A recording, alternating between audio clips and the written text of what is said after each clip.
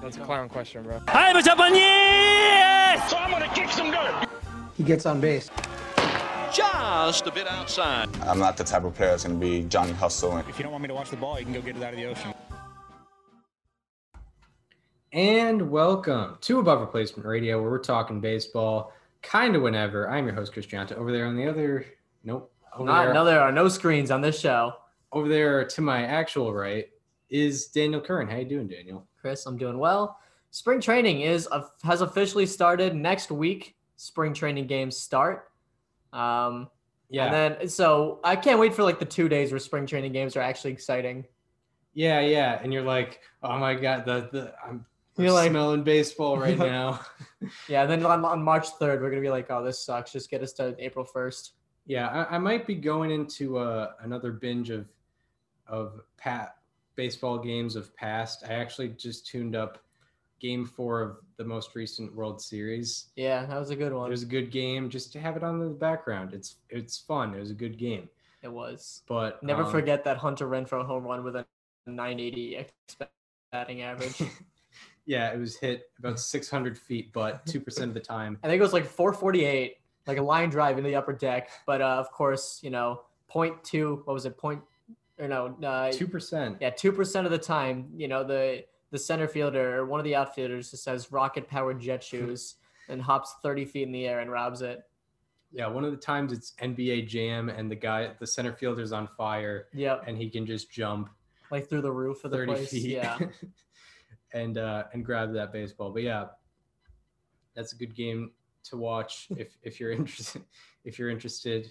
That's the benefit of having. Funny how that's the first thing that comes to mind when I think of that game. Not the Dodgers scoring 7 runs with 2 outs, or Brett Phillips coming through. Yeah. Or the Randy comedy Rosa. the comedy of errors that happened beforehand. Yeah, that's it. That's all you can think about. Hunter Renfroe got robbed of 1,000 x batting average. Yeah. I mean, I don't know if we can trust. We're probably going to reference a lot of savant stats in this episode, but can we really trust that if Hunter Renfroe's Game 4 World Series home run only had a 98% hit expectancy or whatever? Yeah. Whatever you would call that. Hit probability. But yeah, today we have a good show planned. It starts our division previews where, we kind of delve into what the teams are looking like. And we specifically point out one particular player who, we think the audience should be looking out for in the coming future, specifically this year. And we're going, no offense to the NL Central, but least interesting division to most interesting division. NL Central ain't looking too hot at the moment. So we're going to be doing that. But first, we're going to get into some news. Where do we want to start? Do we want to start with the Fernando Tatis Jr.? Let's do it.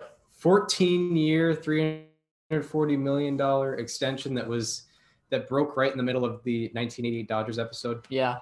I had a very distinct way of breaking it to you. Yeah, it was I had no idea. I was like, Chris, don't ask any questions. Get out your calculator. What is 340 divided by 13? And your answer was like 24 or something. I was like, all right, cool. That is the average annual value of Fernando Tatis Jr.'s extension. I was very surprised when I heard that. Yeah. Yep.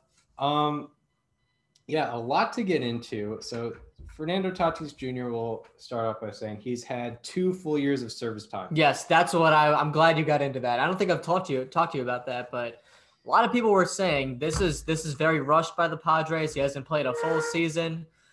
The guy's got 2 full years of service time. He is ARB eligible starting next year. You might as well just get it all out of the way while you can, because this guy is a stud. So yeah, but in reference to the contract, and I don't know, just something that bugs me when people talk about it, and when people are referencing Ronald Acuna's deal where he got $100 million over 8, which still is probably a little bit of an underpay, but I don't think people realize that he's going to be like 30 when that is up, and then he's going to get his money. And with these contracts, they're projecting the value they would have made had they been able to, because basically how it goes in the MLB, you can underpay the hell out of somebody for the first 3 years of their contract, Mm-hmm. and then For reference, Fernando Tatis Jr. made $1 million last year, yeah, like and we knew going into 2020 who he was. yeah. So you basically get 6 years of control once you're fully once you have accumulated a year of service time. You get like maybe 500,000 your first year, around $1 million your next 2 years. Then if you're a superstar in your first year of arbitration, you get 10 to 12 million. Again, if you're a superstar, you get 20 million your second year of arbitration, and then maybe close to 30 million. Those are like the records for second and third year arbitration. And like, it's still a bit of an underpay. So it makes sense that, like a guy like Acuna would get underpaid, or a guy like Tatis might get quote unquote underpaid.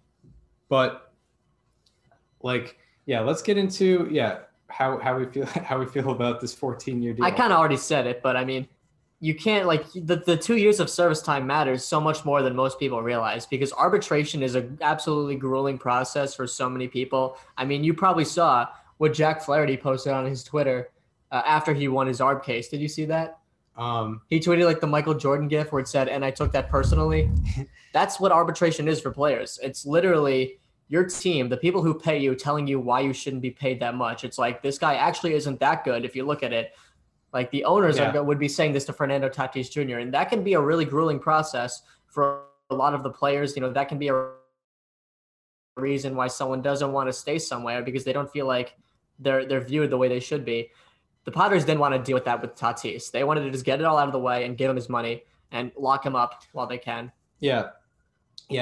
And you have to go through that process 3 times. Yes. If you're maxing that out, which like see the Red Sox with Mookie Betts. Yeah.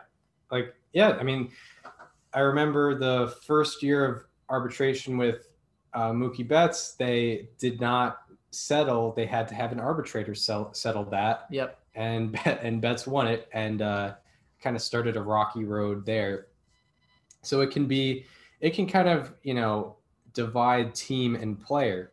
In terms of how I think about, I mean, like, I'll preface this by saying I'm pretty sure that Fernando Tatis Jr. will be one of the best shortstops and one of the best players in the game. I have a take. In the future. Go ahead, though. Or currently. But if I were the Padres organization, I would have, I agree with probably most people here, I would have waited a full maybe 150 game season, but 140 game season from the guy. But I kind of understand, because it's like there's not much else he has to prove other than a 140 game season, possibly. And I mean, what makes you, what would lead you to believe that had, 2020 been a normal year where he obviously stayed healthy, that he wouldn't have produced the same way that he did in the 60 game season? Like, are you, he did have a little slump for a couple of weeks towards the end of the year. Like, are we really going to believe that was going to last for 6 months? I mean, it's not necessarily that I've tried to ponder of, and like, yeah, I mean, he did sort of still get unlucky in the 60 games. His WOBA was less than his ex-WOBA on the year. I mean, it's possibly health. I don't know what got him out in that first year. One of them was on like a specific play. Yeah.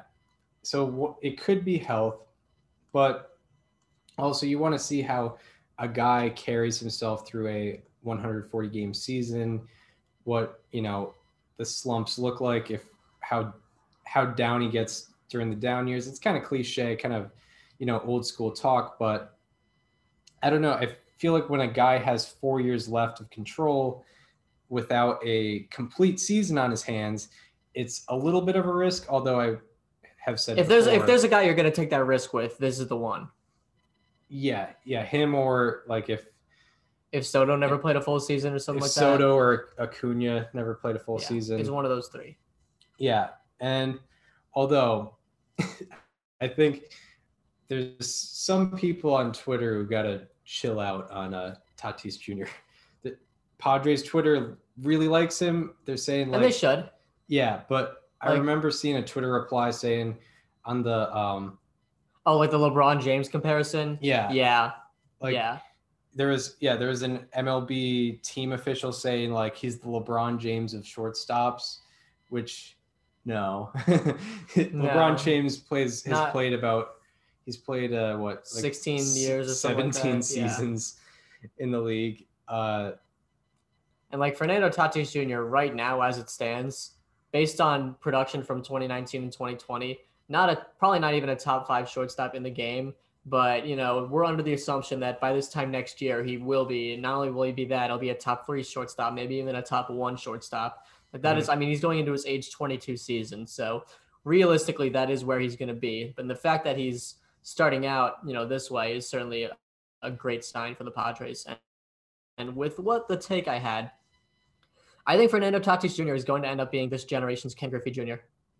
Because a lot of Ken Griffey Jr.'s legacy is just the way he carried himself on the field while still producing at a fantastic rate.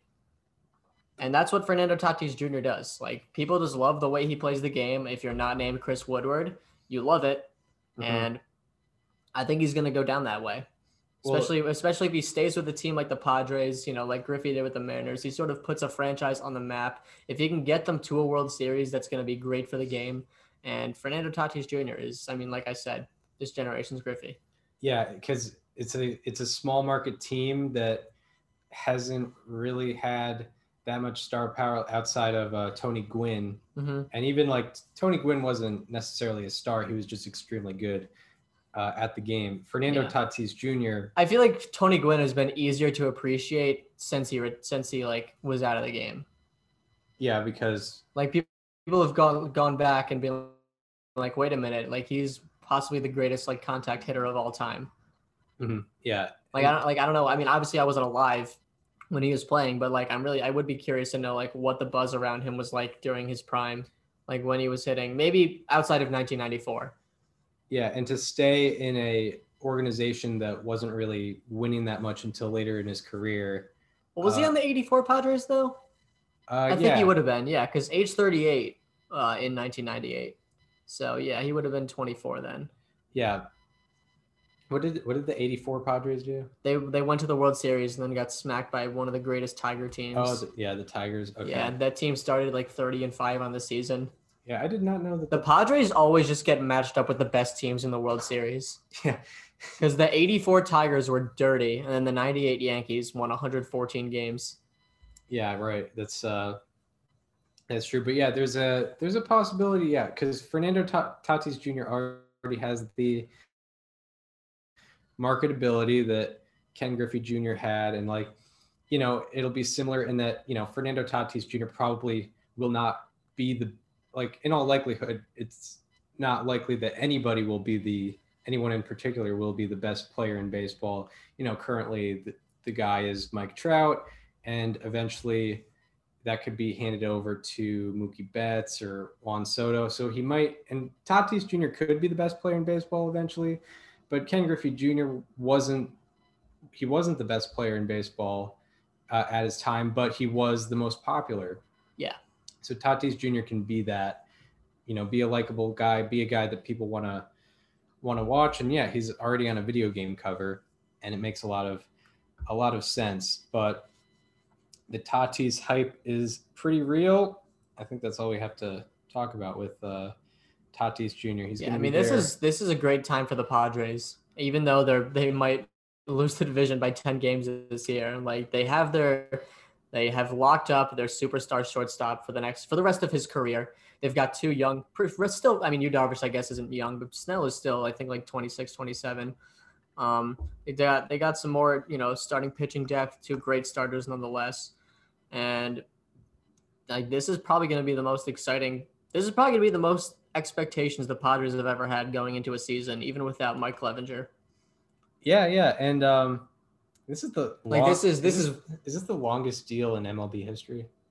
I think so. It's gotta be right, because Trout's was 13 years, Harper's was 13 years, Machado's was 10 years, Stanton was 13, Arenado's was 12, Stanton was 13, yeah. Pujols was 10. Yep. Yeah. And that's a good transition, isn't it? Into what I'm trying to see. And the Pujols. Oh yeah, Pujols. But Tatis is going to be 35 when Yep. that. I'm gonna be 34. Yeah, we'll both be 34 when Yeah. when this contract is up. That's scary. He's literally a year older than us. Yeah, that is scary. I don't like seeing that. That makes me uncomfortable. Like the people that are like Wander Franco was born in March of 2001.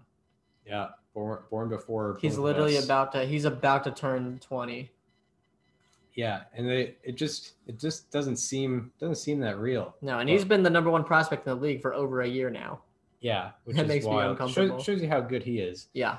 But yeah, that is a good transition into a man who signed a 10-year deal.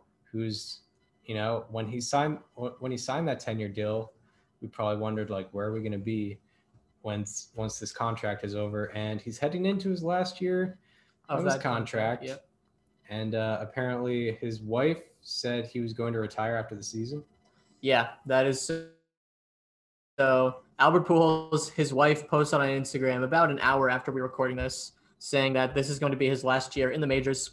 It's just going to be his 21st at the highest level. And Pujols pretty much confirmed it. He left like a comment on it. So I guess that's all the confirmation we need. Albert Pujols is going to be retiring following the 2021 MLB season. We did what, 45 minutes to an hour on him. Yeah. That was one of the first players where I felt like I did a decent job on. Yeah. Like presenting their career. And it was mostly, the first 10 years, but Exactly. It was. But nonetheless, this guy is an easy first ballot Hall of Famer. He is the only player in MLB history with 650 home runs and 650 doubles, which is very impressive. I mean, the dude could just flat out slug like nobody else. Most 8-win seasons through players' first 10 seasons. Yep. Nice. There you go. There you go. I mean, like he's in the conversation for best hitter of all time. Like Yeah. like I don't know if he gets that crown, but he's in the conversation.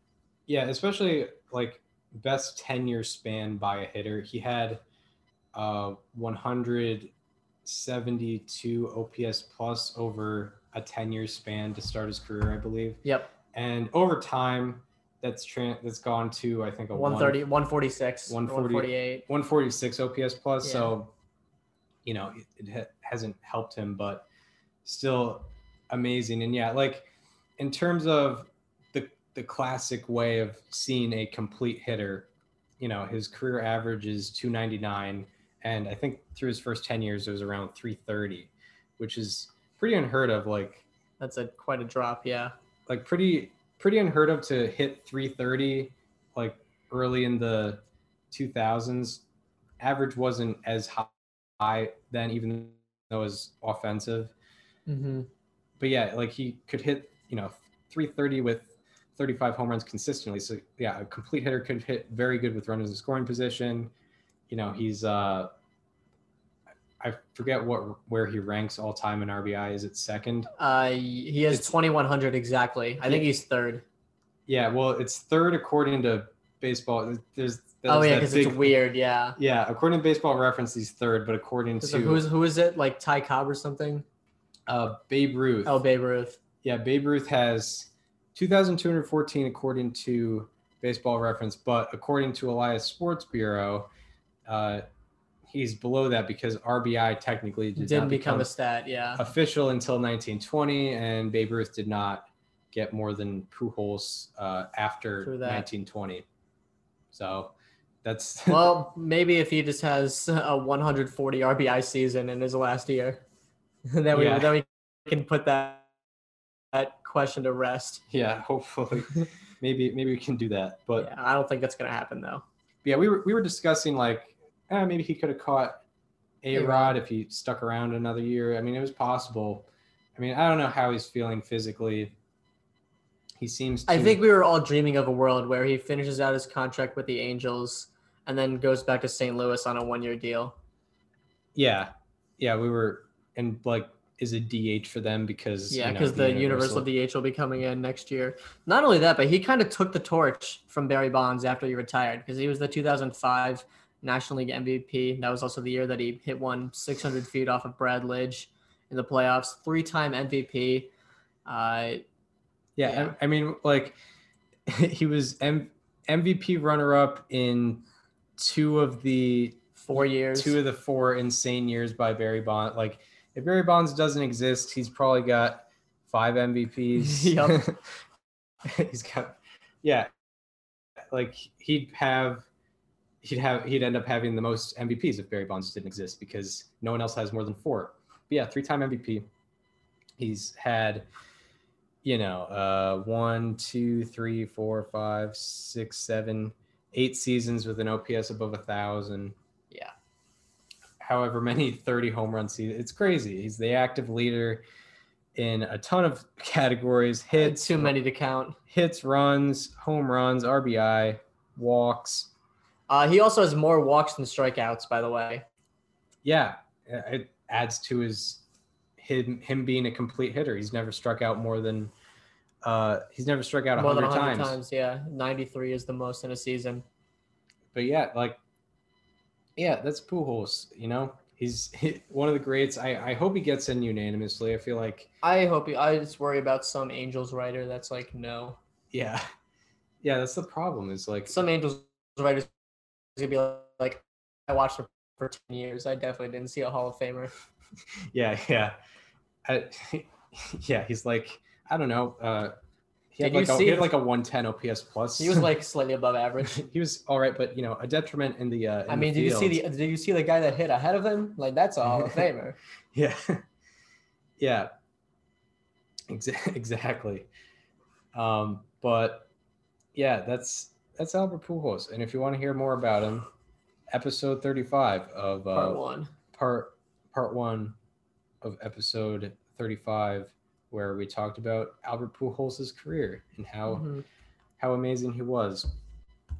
But yeah, the Angels thing probably affects his unanimity. The standard's just so high, but even though they really love Jeter and only one guy did not vote for him, but whatever.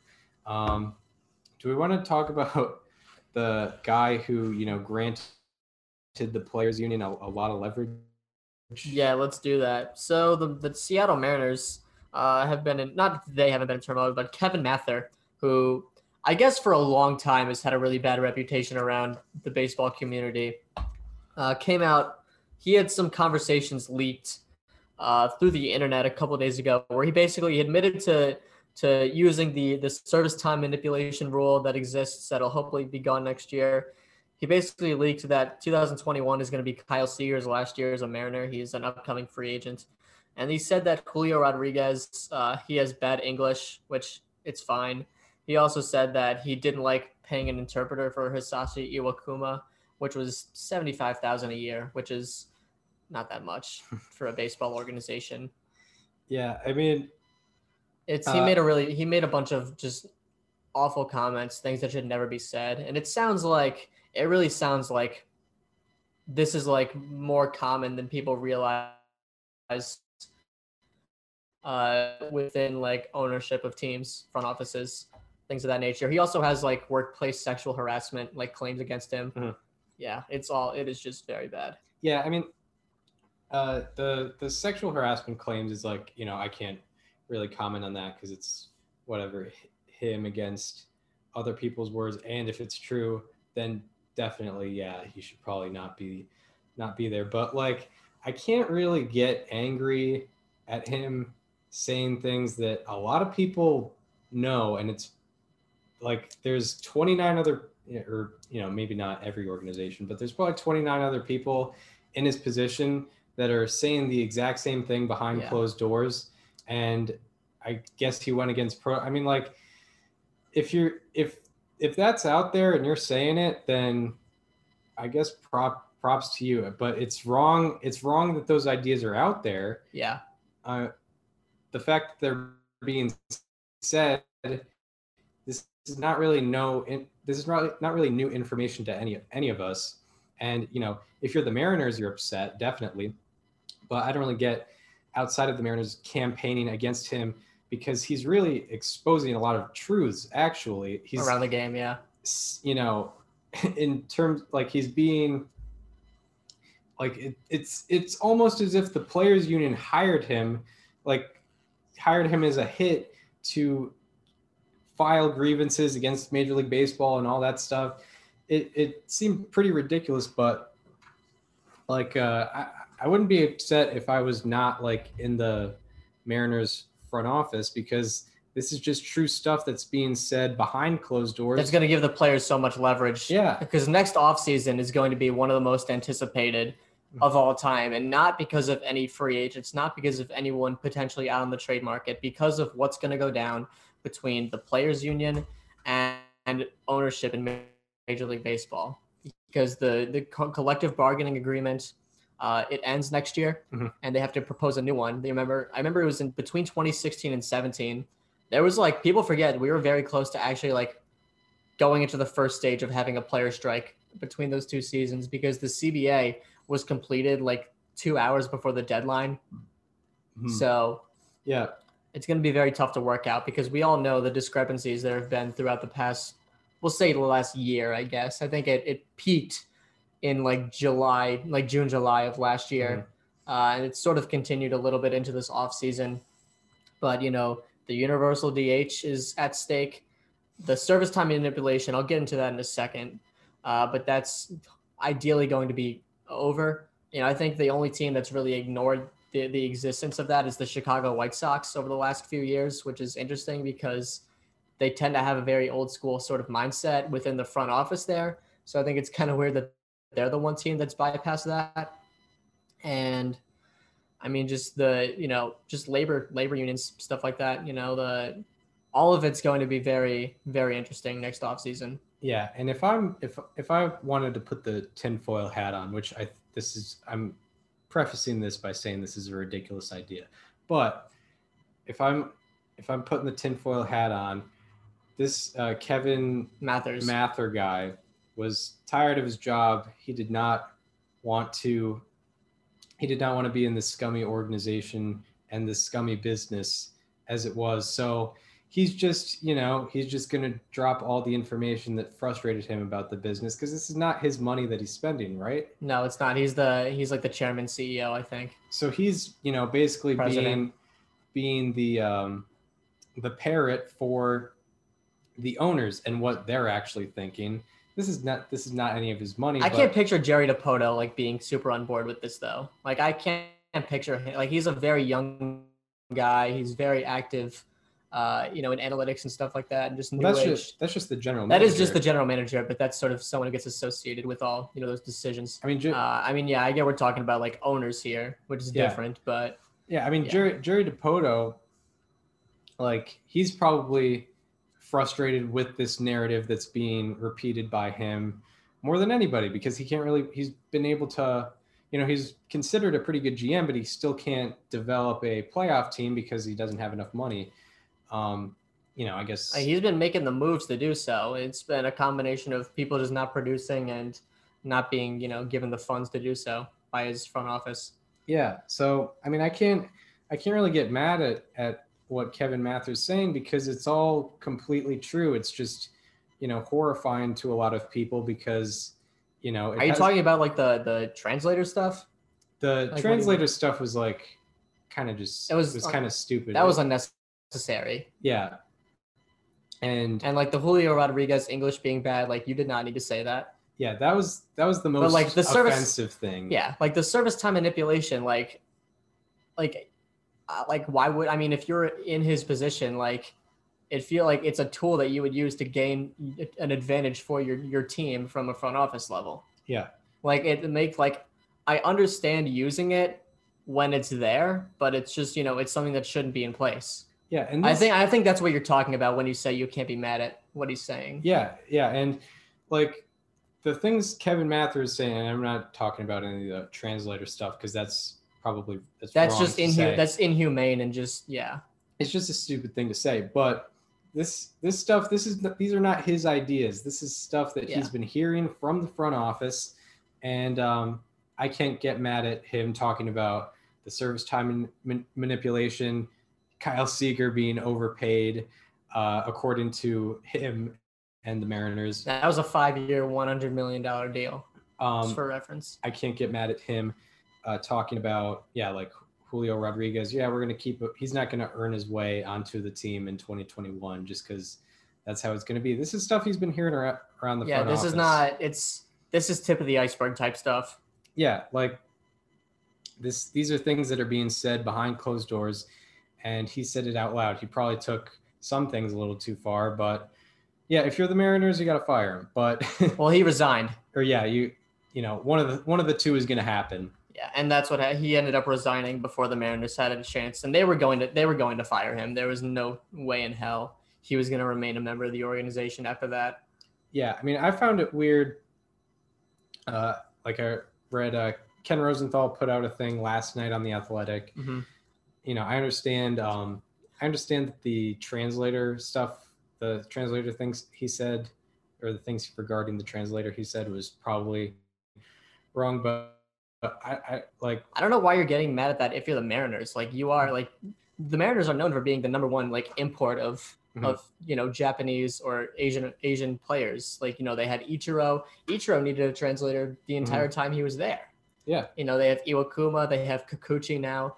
Like they've had quite the slew of guys from Japan coming in. I don't understand why that team of all teams is complaining about using the translator, because they're the ones that produce the most players that turn out to need them. Yeah, it's weird. And that's just with that, nationality. Like there's obviously Latin players as well, which every team has. Yes. Yeah, like every team every team has players that need a translator, especially when as a player you are to be held accountable for everything you do on the field, and you need to talk to the media every single day. Like it gets exhausting, trying to fit in this league while also trying to learn a new language. So that's why those translators are there, and they're necessary. Yeah, and the last thing I'll say is I don't understand like Ken Rosenthal or Jeff Passan coming out calling for the disbanding of Kevin Mather and the Mariners based on saying, Kyle Seager's overpaid, Logan Gilbert and Jared Kelenic. You'll see them in mid-April. I don't understand them calling out for the firing of this guy based on those particular comments, because they were referenced in each I think of their it's the other two things. It was mostly the other two things, yeah. But those things were mentioned, and I don't know why that's something where a writer should come out and call for the firing of a guy, because he's exposing uncomfortable truths about. Yeah, I mean, like it's a frustrating reality as a baseball fan that this is what this game is from a business level. And I know that, the CBA next year, ideally that'll go away. I think, we all remember how good Chris Bryant was in spring training in 2015 and how heartbroken we all were that he was going to start the season in the minors. And then he came up on like April 16th or whatever it was. Literally, I think his service time is like 5.171. And if you don't know, the service time necessary to get a full year of service time is 172 days. And 5 years, 171 days. Yeah, exactly on the dot.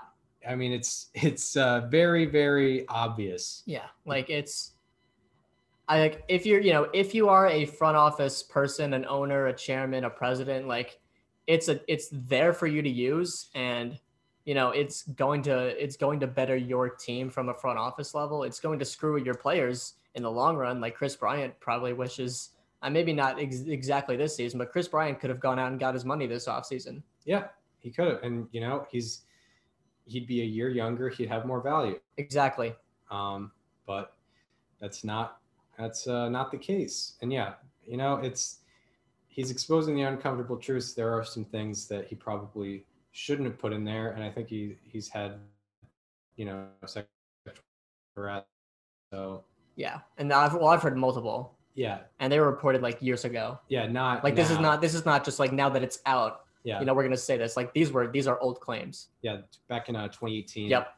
But yeah, is that all we have on the Kevin Mather situation? Yeah, I'd say that's about it. That was a very interesting thing that popped up. Yeah, it was. Because shout out to John Boy who did a breakdown of it. Because he found the brutal honesty pretty crazy as well. But yeah, now we get into A more lighthearted topic. the things that we're pretty good at, I think, above replacement at National League Central preview. We're gonna specify one player to look at, but we'll start off by talking about kind of where each team is at. Not too in depth, but their record last year, who they lost, who they added. So we'll start off ascending is the word you would say, from the bottom to the top. We'll start off with the worst team in baseball, the Pittsburgh Pirates. The Pittsburgh Kumars. Yes. By the way, did you see his outing today? He had 8 strikeouts through his first 4 innings. Did he pitch or was it Jack Leiter? They both pitched. Oh, Jack wow. Leiter came in relief. That's amusing. I should be more focused on that as a fan of the Boston Pilgrims. The Boston Americans, the Boston Red Stockings. The Red Stockings, who I particularly enjoy their baseball. I should be more focused on that. Jack Leiter was hitting 99, 100. He was like sitting 98, 99, topping out at 100. I mean, what's the potential there? Like, he's probably going to add a couple before he reaches the big leagues. Yeah. And he might add another pitch or two. Yeah. Oh man, that's pretty crazy. But yeah, and he's close to our age as well. That's scary. It's pretty crazy. It's uncomfortable. Yeah. But we're talking about the Pirates, who will be probably drafting Kumar Rocker and getting 3 okay years out of him before they trade him for the number 23 prospect and the number 27 prospect in the San Francisco Giants system. And their number 4 starter, who's 36 years old, whoever that may be. Jeff Samardzija. They're coming off a guy with like $15 million on 1 year of contract. It's like, we're finally gonna spend some money. Yep. Let's take a chance on Samardzija. Let's take a chance on. Let's see what he's still got in the tank. Yeah. You guys remember that 2014 season, right? Hey, maybe Notre Dame wide receiver. Maybe he can play for the Steelers. That's what people will really care about. Yeah. But the Pirates are coming off a year where they went 19-41 for the worst record in baseball. That's right. And normally when you if we told you a year ago today that the Pirates would have had a 41 loss year, it would have been pretty insane. We would have been like, no way. They went. What would that be? 100. Well, what if we said they had a 19 win season? Yeah. They went 19 and 143. Yeah, I'd be like, that sounds about right. Yeah. Fair enough. 19 and 41. Yeah, that's also the worst record in baseball. So, which we all knew was coming. We all knew that they were going to be the worst team. And they did not improve in the offseason. They traded their first baseman, Josh Bell, who was an all-star in 2019. They traded Joe Musgrove, who was a productive right-handed starter. And they traded Jameson Taillon, who didn't produce in 2020 because he had his second Tommy John. By the way, he has gone through so much in his career. Yeah, he's had cancer and 2 Tommy Johns. Two Tommy John surgeries. Yeah, he's a guy you root for to succeed, even though he's on the Yankees. Absolutely. And there were also some more guys that they lost. I don't think they really gained anyone significant outside of course, Chase and Shreve. The big pin to drop in the offseason. Yeah. And the last thing I have in the preview, the only real reason to watch this team is Ke'Bryan Hayes. We both went with the safe pick there. But I have another guy. Like, I wanted to mention him if neither of us mentioned him because I did it. The other would pick the guy. So yeah, okay. No, I'll start with Ke'Bryan Hayes. He is probably the favorite for National League Rookie of the Year at this point. Yeah, he legit led the league and led among rookies in wins above replacement in like 24 games. Yeah, he did. I think he had 1.9 FWAR or something like that, right? Yeah, I think so. That's wild. So one thing that I noticed about Ke'Bryan Hayes outside of the obvious is that he established himself. Chris, I know that people won't be able to see this through a podcast, but if you want to go check out his Baseball Savant, his spray chart was predominantly to the right side of the field as a right-handed hitter. That guy, he is a guy who can hit to all fields, but most particularly he goes opposite field, which is different And I think it's really impressive. Like if you look at his hit spray chart, which shows up right there, that is more to the right side than it is to the left. Yeah, that's pretty interesting. So yeah, that's the sign of a pure hitter. Mm-hmm. You know, he had, 5 home runs. I think it was like 1126 OPS, I want to say. Yeah, and he hit 376. 1124. I was 2 points off. And even his expected batting average was very good at a nice 300 for expected batting average. But like I actually was looking at his on game logs. You can look at like some of his hits, just like it's a 10-second clip of him hitting. Very good bat to ball skills, it seems. Mm-hmm. And like he can find a spot in the diamond where there's a weak spot and put it right through. So he's very good in the pure hitting sense. But yeah, this guy is the reason to watch the Pirates in 2021. Yeah, he's like their only top 10 MLB prospect, and they're probably gonna have to wait on some guys. But yeah, that's Ke'Bryan Hayes. One guy I will mention. I'm gonna mention him because not really to watch him, but if you're a fan of another team, he might be a guy that will be traded at the deadline because he's a solid right-handed reliever, which is always being looked for. Richard Rodriguez. So this man, Richard Rodriguez, over the last 3 years, he has put up a 3.02 ERA, 3.72 FIP, and 3.9 strikeout to walk ratio in 158 innings. So not a very small sample size. And last year, his strikeout to walk ratio ranked 7th among 173 qualifying relievers, and he did not allow a run in his final 11 appearances. And that's what I'm talking about, Chris. Rodriguez is under control through 2023, and he can be used as a good trade asset. So, you trade a guy with whatever 2.5 years of control who is able. That's a guy you can probably just fleece the Pirates for. Yeah, exactly. Yeah, you could get a good deal for Richard Rodriguez. Yeah. But yeah, he's a good reliever, low 3s ERA in the past 3 years. He can strike guys out plenty. He had over 13 strikeouts per 9 last year, and 7th among qualifying relievers in strikeout to walk ratio. Yeah. So let's get into our questions now. He's a guy that can be traded. But yeah. We have a question for each team for each other. You can go first.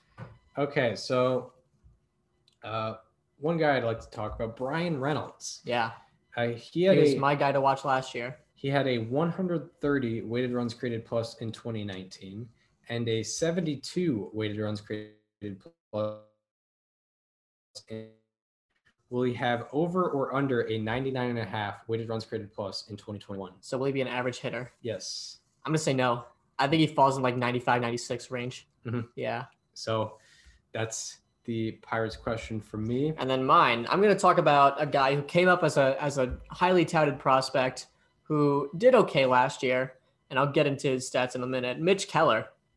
So do you think that this is the year that Mitch Keller could step up and prove himself as a part of the Pirates' future? And just for reference, he had a 2.91 ERA with a 6.74 FIP in 2020. Yeah. He almost had more walks per 9 than strikeouts per 9. Actually, I think he did. I think he had 7.5 walks per 9 and 6.6 strikeouts per 9. Do you know how old he is? He must be like mid-20s. 26 probably. Yeah. I'm going to say no, because the just Pirates pitching, Okay. Yeah, that's valid. Probably pretty good. I'm just going to say no, this year is not the year, but all the best to him. But yeah, now on to the Milwaukee Brewers, who as a 4th place team made the playoffs last year. They did. They're coming off a year where they went 29-31. They added Colton Wong, second baseman from the Cardinals, and Ryan Braun is still a free agent. You would think that he's probably going to go back, but he's not officially back in Milwaukee yet. But he is, which is weird. He's out there. So who is your player to watch from the Milwaukee My Brewers? player to watch was just mentioned. It is Colton Wong. I think this is going to be a heavily under the radar ad for the Brewers. I think they're going to have to move. I mentioned this before, but they're going to have to move one of he or Keston Hiura to shortstop. Orlando Arcia might just be out of the lineup right now as a bench guy. He hasn't really shown what they want to see yet in 4 years in the majors. So one thing I wanted to talk about with Colton Wong is his defense. Remember when the Brewers' infield defense was all weird with like Moustakas and Shaw? Yeah. Colton Wong is going to give them some stability in the middle infield. Since he leads all second basemen in defensive rating on Fangraphs since 2019, since 2018, since 2017, since 2016, and since 2015. So he has consistently put up great defensive season after great defensive season. With the Cardinals, he's not going to be doing that in Milwaukee. Yeah, there we go. Yeah, he's kind of underrated because of his defense. People see the offense and it's like it's average, and then add base running. But yeah, the defense is very, very good. One guy I'm focusing on is solely because of his offense. Brewers was a hard one to find like a player to watch because they have a bunch of stars and then it's a very top heavy team. Yeah, because of course you got Christian Yelich, who won the MVP 3 years ago, was a runner-up in 2019. You have Devin Williams, the most recent Rookie of the Year, Josh Hader, who won Reliever of the Year in 2019, and then there's a lot of weirdness outside of that. I'm looking at Daniel Vogelbach. He very short sample in 67 plate appearances. With Milwaukee, he hit 328 with a 987 OPS, and he was a DH. But the Brewers' first baseman last year was Jed Jerko. He's currently a free agent, so Vogelbach will probably be going and starting at first base and potentially bringing some more offensive production to that position. Yeah, I mean, 2021 American Family Insurance Park.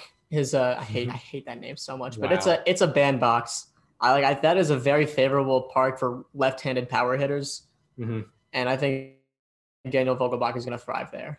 Yeah, that should be the case. He's got the power. He's gonna I think he's gonna be like a Joey Gallo type where he hits like 208 with like a 580 slugging. Yeah, don't take that 328 average into consideration. He's a big like all or nothing guy.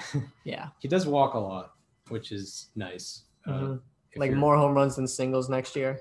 Yeah, probably. That type of player is becoming a little more popular. Yeah. So now we want to get into the Cincinnati Reds. We got to do the questions. All right, question. Yeah. What question do you have? I'll go first this time. Me? Yeah. Who has the better season, Corbin Burnes or Brandon Woodruff? Oh, wow. Wow. We have the exact same question. Wow. Look at that. We're on the same wavelength here. This is what happens when you've been doing a show for a year and a half together. Oh. You get the exact same question. I mean, all right, you know what? Here we go. All right. On 3, we're going to say it. 1, 2, 3, Woodruff. Burnes. Oh, okay. Go ahead, Chris. Make your case. I feel like, Burnes just shot up out of nowhere. He probably has better stuff. But Woodruff, I feel, just has more experience, and he's been very consistently good. He's also been improving. 2019 to 2020, he made an improvement in ERA. I feel like he'll be the most consistent. Burnes is I wouldn't be shocked to see if Burnes was better than Woodruff, though. 21 season. He's going into his age 26. He's coming off of a 2.11 ERA on the full season with a 2.03 FIP. So he actually got unlucky. And I think he's just about to hit his stride. So I am very much expecting a big year out of Corbin Burnes. Yeah, he had an amazing run. I think he was one of our how about that's. I don't know. It was so obvious. I know I had Woodruff as my last one. Yeah, he was so obviously good. I'm trying to I should find it was like a 5-start stretch or 7 I got it. Where he was just absolutely insane. Yeah, it was his last actually let's not count the last one. From August 28th to September 19th, he started 5 games, went 4-0, 29 2/3 innings, pitched with an 0.30 ERA. That is one earned run in almost 30 innings. So, yeah, yep. Yeah, that's Devin Williams' season. Yep. In a 5-start span, pretty much. 47 strikeouts, 6 walks, no home runs. It was 386 OPS against. Crazy stretch of baseball there from Burns, but yeah, and that was cool. Pretty. That's hilarious. We always worry about getting the same player when we go over people to watch for on teams. We've never considered having the same question. Yeah, no, that didn't happen last year, but second question of the year. Yeah, it's the same exact question. Wow. I feel like we might do it next time too. It's possible. For next team. So now we're talking about the Reds. Reds are coming off a year where they went 31. The Cardinals finished below the Reds on Baseball Reference. On Baseball Reference, it says the Reds finished 7th, which is weird because they had a worse seeding in the playoffs. If you go to the main page here, you want to click on that logo, right? No. You click on the Baseball Reference logo. You're going to see the Cincinnati Reds 2nd.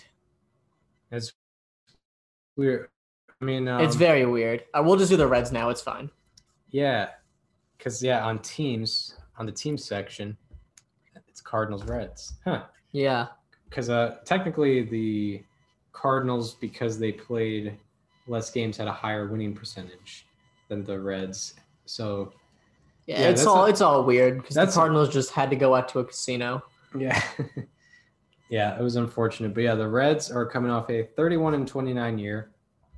Over the offseason, they lost a lot of guys. They lost the 2020 NL Cy Young winner Trevor Bauer. They also lost a right-handed starter, Anthony Desclafani. I think they non-tendered him. They did. They lost reliever Archie Bradley. Their closer, they traded Raisel Iglesias, and they also lost their shortstop Freddie Galvis. They added left-handed reliever Sean Doolittle. So who do you have for the player to watch? So you mentioned Trevor Bauer leaving in free agency, and I think there's another starting pitcher that's going to step up for them, and it's Tyler Mahle. Yeah, he kind of came out of nowhere last year. He did, and I'm going to talk about the end of his season like we did with Burns. He had a 3.12 ERA as a starter. He did have some time as a reliever where he struggled, but 3.12 ERA as a starter between the months of August and September of last year. And one thing that I thought was kind of interesting was in 2019, he decided to just completely abandon throwing a slider after throwing it 25% of the time in 2018. And then in 2020, he brought it back and threw it 32.4% of the time. So he went from it's not even in the mixture to it's the second most used pitch of mine, the most behind my fastball. And opponents ended up hitting 180 against it. Wow. So it was a very efficient pitch for him, it's very weird that he didn't have it in 2019, but clearly he's a better hitter with it. Yeah. So I would say watch for his slider because there was a time where clearly he didn't have any confidence in it or a pitching coach didn't. Yeah, that's the behind the scenes stuff that you'd like to know, like what happened there. Exactly. But yeah, that's pretty crazy that he was able to do that. My player to watch from the Reds, a guy who I'm thinking might take over the closer role, which is now open because Raisel Iglesias is no longer on the team. Lucas Sims. He's a guy last year had a 2.45 ERA, 11.9 strikeouts per 9, and a 3.1 strikeout to walk ratio in 25 2/3 innings pitched last year. And there's actually consideration that even with that 2.45 ERA, might have gotten unlucky, not because of his FIP, but because of his expected ERA. His expected ERA was 2.26. And his expected WOBA was 29 points below his actual WOBA against. So Baseball Savant signifying he might have gotten a little unlucky, even though he was very good already. And from his Baseball Savant percentiles, his ex-WOBA against was in the 98th percentile, expected ERA in the 98th percentile, Expected batting average in the 99th percentile. Wow. Expected slugging in the 99th percentile. Fastball spin in the 99th percentile and curveball spin in the 100th percentile. So he's got the stuff. He had the results last year. Could have even been better if, the ball bounced different ways. But he's a guy I think probably will be taking over the closer role next in this 2021 season, although Amir Garrett might be able to do it as well. That's for sure. So I guess we'll get into questions now. Both of us talked about pitchers. You talked about a reliever. I talked about a starter. My question is about the offense. You actually asked me the same question, but for a different player earlier. Over under 99.5 weighted runs created plus for Nick Senzel. Nick Senzel. Do you have what it was last year? It was not 100. It was 57. 57. Yeah, but he came up as like a top 5 prospect. Yeah, I remember talking about him last year, wondering if I think it was 72 the first year he was in the majors, and then 57. Yeah. Yeah, OPS plus is probably going to be similar. 87, 57. That's OPS plus, not weighted runs created plus, but still. Hey, he's the same. He's a better OPS plus than Omar Vizquel. Oh, look at that. Huh. Yeah, I guess it was 87 in 2019, so it's possible. He's going into his age 26 season. He hasn't played a full season yet. Is he known more for his defense? Yes. I'm gonna say under still. Okay. I mean, he might get there eventually, but he probably has a similar career path to like Jackie Bradley Jr. Maybe. I could see that. Like maybe in a year or so he'll get to that threshold, but I think he'll be under 99.5 this year in 2021. I'm sorry, Mr. Senzel. Yeah. If you're listening. So maybe I spoiled my opinion for this, but after the departure of Raisel Iglesias, who will have the most saves for the Reds in 2021? I think it's still going to be Amir Garrett. Mm-hmm. Like, I think he's going to go into the season as the closer, and I think he'll do a fine enough job to keep it.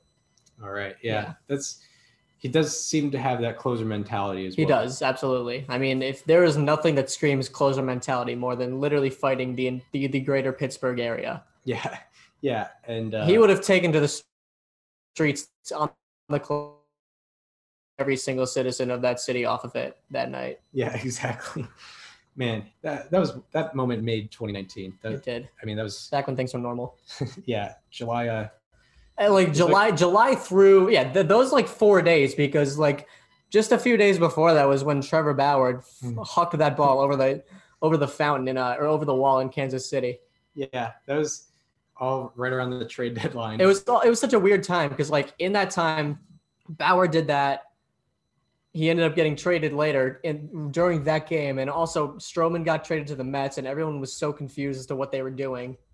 I was the only one that was optimistic from the Mets side, and I think that holds up to this day.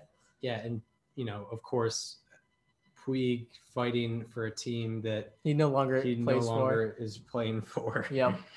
Wow. I mean, yeah, that was great. But, but yeah, you're saying Amir Garrett will have the most saves? That's a quality prediction. Get into the Cardinals, who are coming off a 30-28 year. They lost Brad Miller, who was a quality DH for them. Colton Wong, who we've mentioned before, one of the best gloves in the game. Austin Gomber, who they gave up in the Nolan Arenado trade. He was a quality reliever for them last year. And they also lost Dexter Fowler, who was a free agent disappointment for them out of center field, but he will no longer be playing center field for the Cardinals. But the big one, they added Nolan Arenado, one of the best third basemen in the game, and owner of a $260 million contract. Yes. But yeah, who is your player to watch? This might be the St. Louis Cardinals. This might be a little surprising. This might be someone who you'd think I'm skeptical of. I'm going to say Dakota Hudson as mine. He has been slowly fixing the walk issue. Mm-hmm. And in majors in walks per 9 with a 4.48. And in 2020, he ended up being 92nd in walks per nine out of 126 starting pitchers with at least 30 innings. So he's not completely out of the woods yet, but his walks per nine went from 4.48 to somewhere around 3.5 between 2019 and 2020. I'd love to see the strikeout numbers go up still, but I'm optimistic that Dakota Hudson can slowly keep getting better between 2020 and 2021. Yeah, in terms of results, Because we still know that he has a really good ERA for his career. yeah, in terms of on the field results, he's been amazing. Yeah, a 3.17 ERA, a 133 ERA plus. It's just, what alarms a lot of people is the FIP and, the expected ERA, but he hasn't run into those problems that people have suspected yet. So, Yeah. And I think he has been slowly, like I said, he's slowly fixing the walk issue. His walk, I know 3.5 walks per nine still isn't good, but it's a hell of a lot better than 4.4 or 5.9. Yeah, and I know 2018 and 2020 are small sample size, but every year his strikeouts per nine has increased. Every year his walks per nine has decreased. Yep. So very good sign there from Dakota Hudson. So yeah, someone to look for, and in an old rotation outside of Flaherty, it's he's a good young guy to have. He's Exactly. heading into his age 26 season. My guy to look for, he's kind of a guy that people already talk about, but I think he's taken some steps up. Harrison Bader, he's the guy that is manning center field for the Cardinals.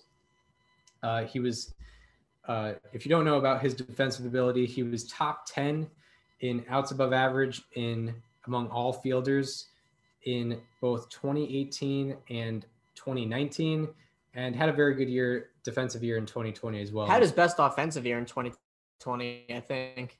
And that's what I'll get into. But yeah, like if 2020 panned out in a full year, he probably would have been top 10 in outs above average again.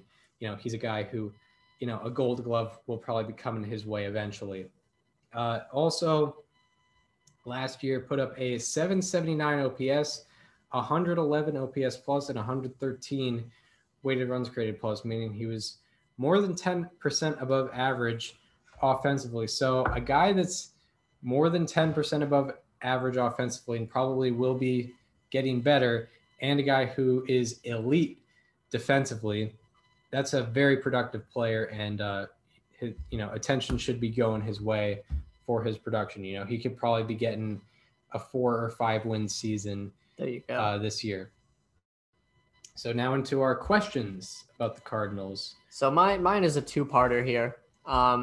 Who produces a higher OPS between Paul Goldschmidt and Nolan Arenado? And Paul Goldschmidt over or under 879.5 OPS.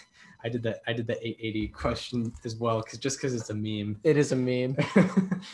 we should explain that one. Yeah.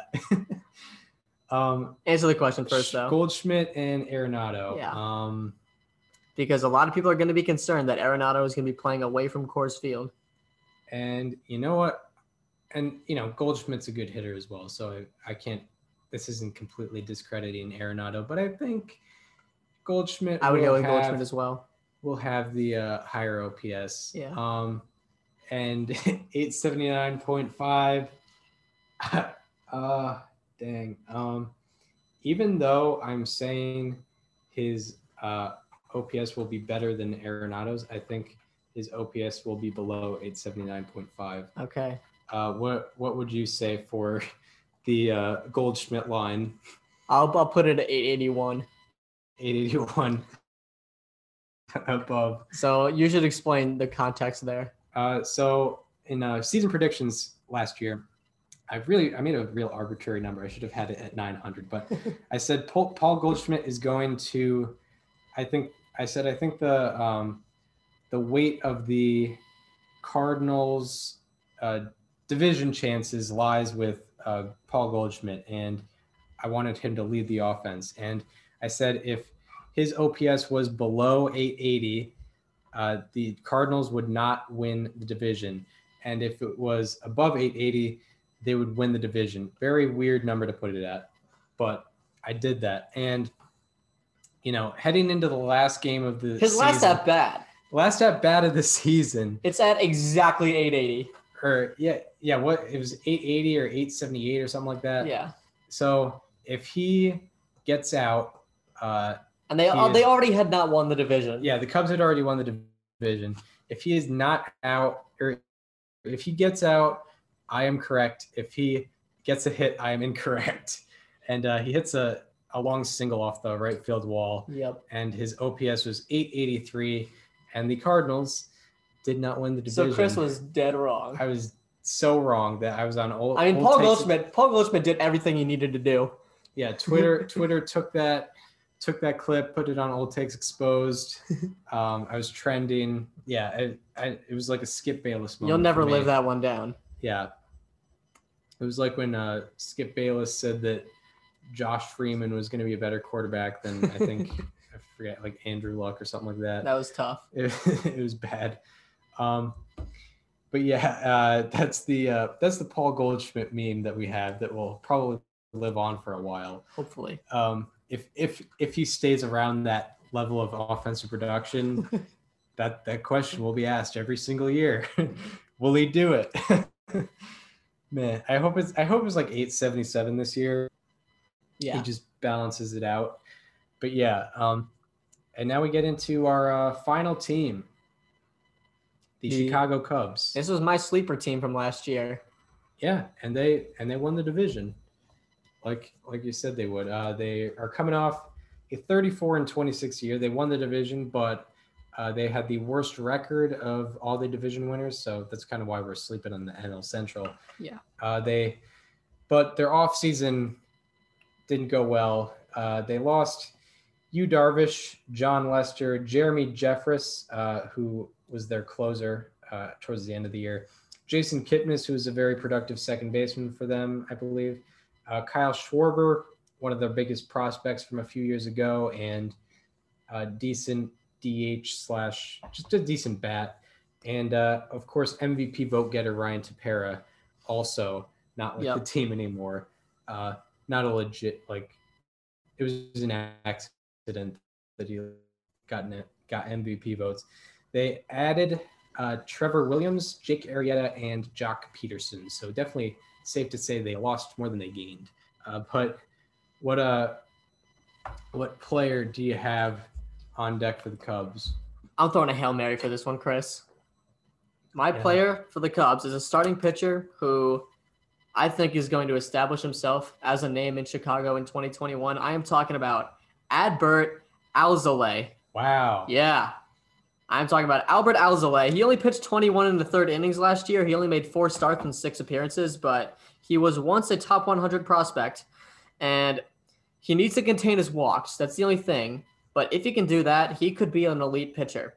Last year, he struck out 12.2 batters per 9 innings, and he walked 5.5, which is not good. But his K percentage, X slugging, and X batting average were all in the top 9 percentile in the league. So Adbert Alzolay, starting pitcher, look for him on the Cubs. Yeah. Something to look for because, that starting rotation is depleted now without Yu Darvish, who finished second in the Cy Young vote last year, and John Lester, who was, not in his best days, but was an innings eater for the Cubs. So yeah, now it's kind of depleted. This one, the Cubs, I kind of took a chance. I took an opportunity to just show some love to a guy I'm a fan of. He's pretty established on the Cubs. He's very good. Kyle Hendricks. I just wanted to talk about how good he's been and why he's still a solid number 1 option. It's just. By the way, Chris is a fan of anyone who pitches like Greg Maddux. Yes, big fan of low velocity, very good location, low walks per 9 type guys. Marco Gonzalez, that's the guy for you. Marco Gonzalez, Hyunjin Ryu, Kyle Hendricks. So since 2016, Ryan Weber. Yeah, Ryan Weber. Since 2016, Kyle Hendricks has put up a 3.00 ERA and 3.6 FIP in 787 innings pitched. Now, I will say I understand that his 3.6 FIP is probably more representative of his ability because he's had some good defenses behind him. So he's probably gotten some more better play from his defense than your average pitcher would. But even with his FIP being that way, it's still very good. There are 25 pitchers who have 700 plus innings pitched since 2016. Hendricks ranks 5th out of those 25 in ERA and 9th in FIP. So still top 10 in FIP of those 25 pitchers, 9th to be exact. And since 2016, Hendricks has had 4 qualifying seasons with an ERA below 3.5, which is tied with Justin Verlander and Max Scherzer for the most such seasons since 2016. And since 2016, there are only 5 pitchers to have 4 qualifying seasons with a FIP of less than 3.9. Those 5 pitchers are Zach Greinke, Jacob deGrom, Justin Verlander, and Kyle Hendricks. Hendricks, all 4.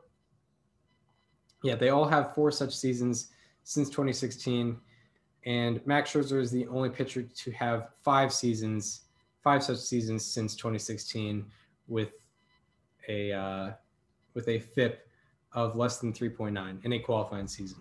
A lot of words out there, but basically the gist of that is, even with his FIP being a little higher, he's still in pretty good company in terms of where he's at there. So I just wanted to show some love to him, because there's really isn't great. Not coming up. They're aging a little bit. The good players are the players that are kind of already established, but so there's a diamond in the rough maybe with Hendricks, with Alzolay, or what was his name? Adbert Alzolay. So there's potential there, but I just wanted to give a chance to talk about Kyle Hendricks because he's a little underappreciated. Sure. And I just wanted to talk about him. But yeah, and now we get into the questions of. I'll go first again. Yeah. So one thing I referenced earlier about this team is that I just don't see anyone producing a career year except for Adbert Alzolay. Mm-hmm. Who on this team do you think has the best chance of producing a career year in 2021? A career year? Yeah. Whew. The best chance. That's very good question. Because you look at a lot of the guys on this team, it feels like a lot of them, if not all of them, have already peaked, especially on the main core. Like, it's hard to imagine Brian and Rizzo being any better than they were in 16. It's hard to imagine Baez being any better than he was in 18. It's hard to imagine Ian Happ being better than he was in 2020. I'll actually say Ian Happ. Okay. Yeah. You think he's going up? It's the best chance of going up. Sure. Exactly. Even though a lot of them are going into contract years, it's still hard to see them. It's still hard to see like Bryant outproduce an MVP season that he already had. Exactly. Or like Rizzo outproduce one of his seasons where he had like a 930 OPS. Hard to see that. My question is, both members of the Rizzo Corp are headed into contract years. Which member will have the highest OPS? I think Bryant. Because I think Bryant is good. I think Chris Bryant has a higher anticipated free agency. Yep. So I think he's going to use that as motivation and figure it out. I mean, he's also younger, and I think he has a higher ceiling from now until the end of his career than Rizzo does. He's kind of in the Rizzo is very clearly past his peak years. I think Chris Bryant could still have some peak years left in him. I don't think he's going to have a single season that's any better than 2016, but he can have like a second, third, fourth best career season in 2021. Yeah, heading into free agency because he's still in his late 20s. Rizzo's past his 30s, but yeah. All right, so I guess that does it for this week's episode. Not really a news episode necessarily. We talked about some news, but little preview episode. So we hope you enjoyed this episode. If you want to follow us on social media, follow me on Twitter at Chris_Gianta. Follow Daniel on both Twitter and Instagram, Daniel_Current, and follow the show Instagram at Above Replacement Radio for all the updates and what's going on with that. And we hope you enjoyed this news/preview episode of Above Replacement Radio, and we hope to see you on Thursday, where we're going to be talking about Hank Greenberg.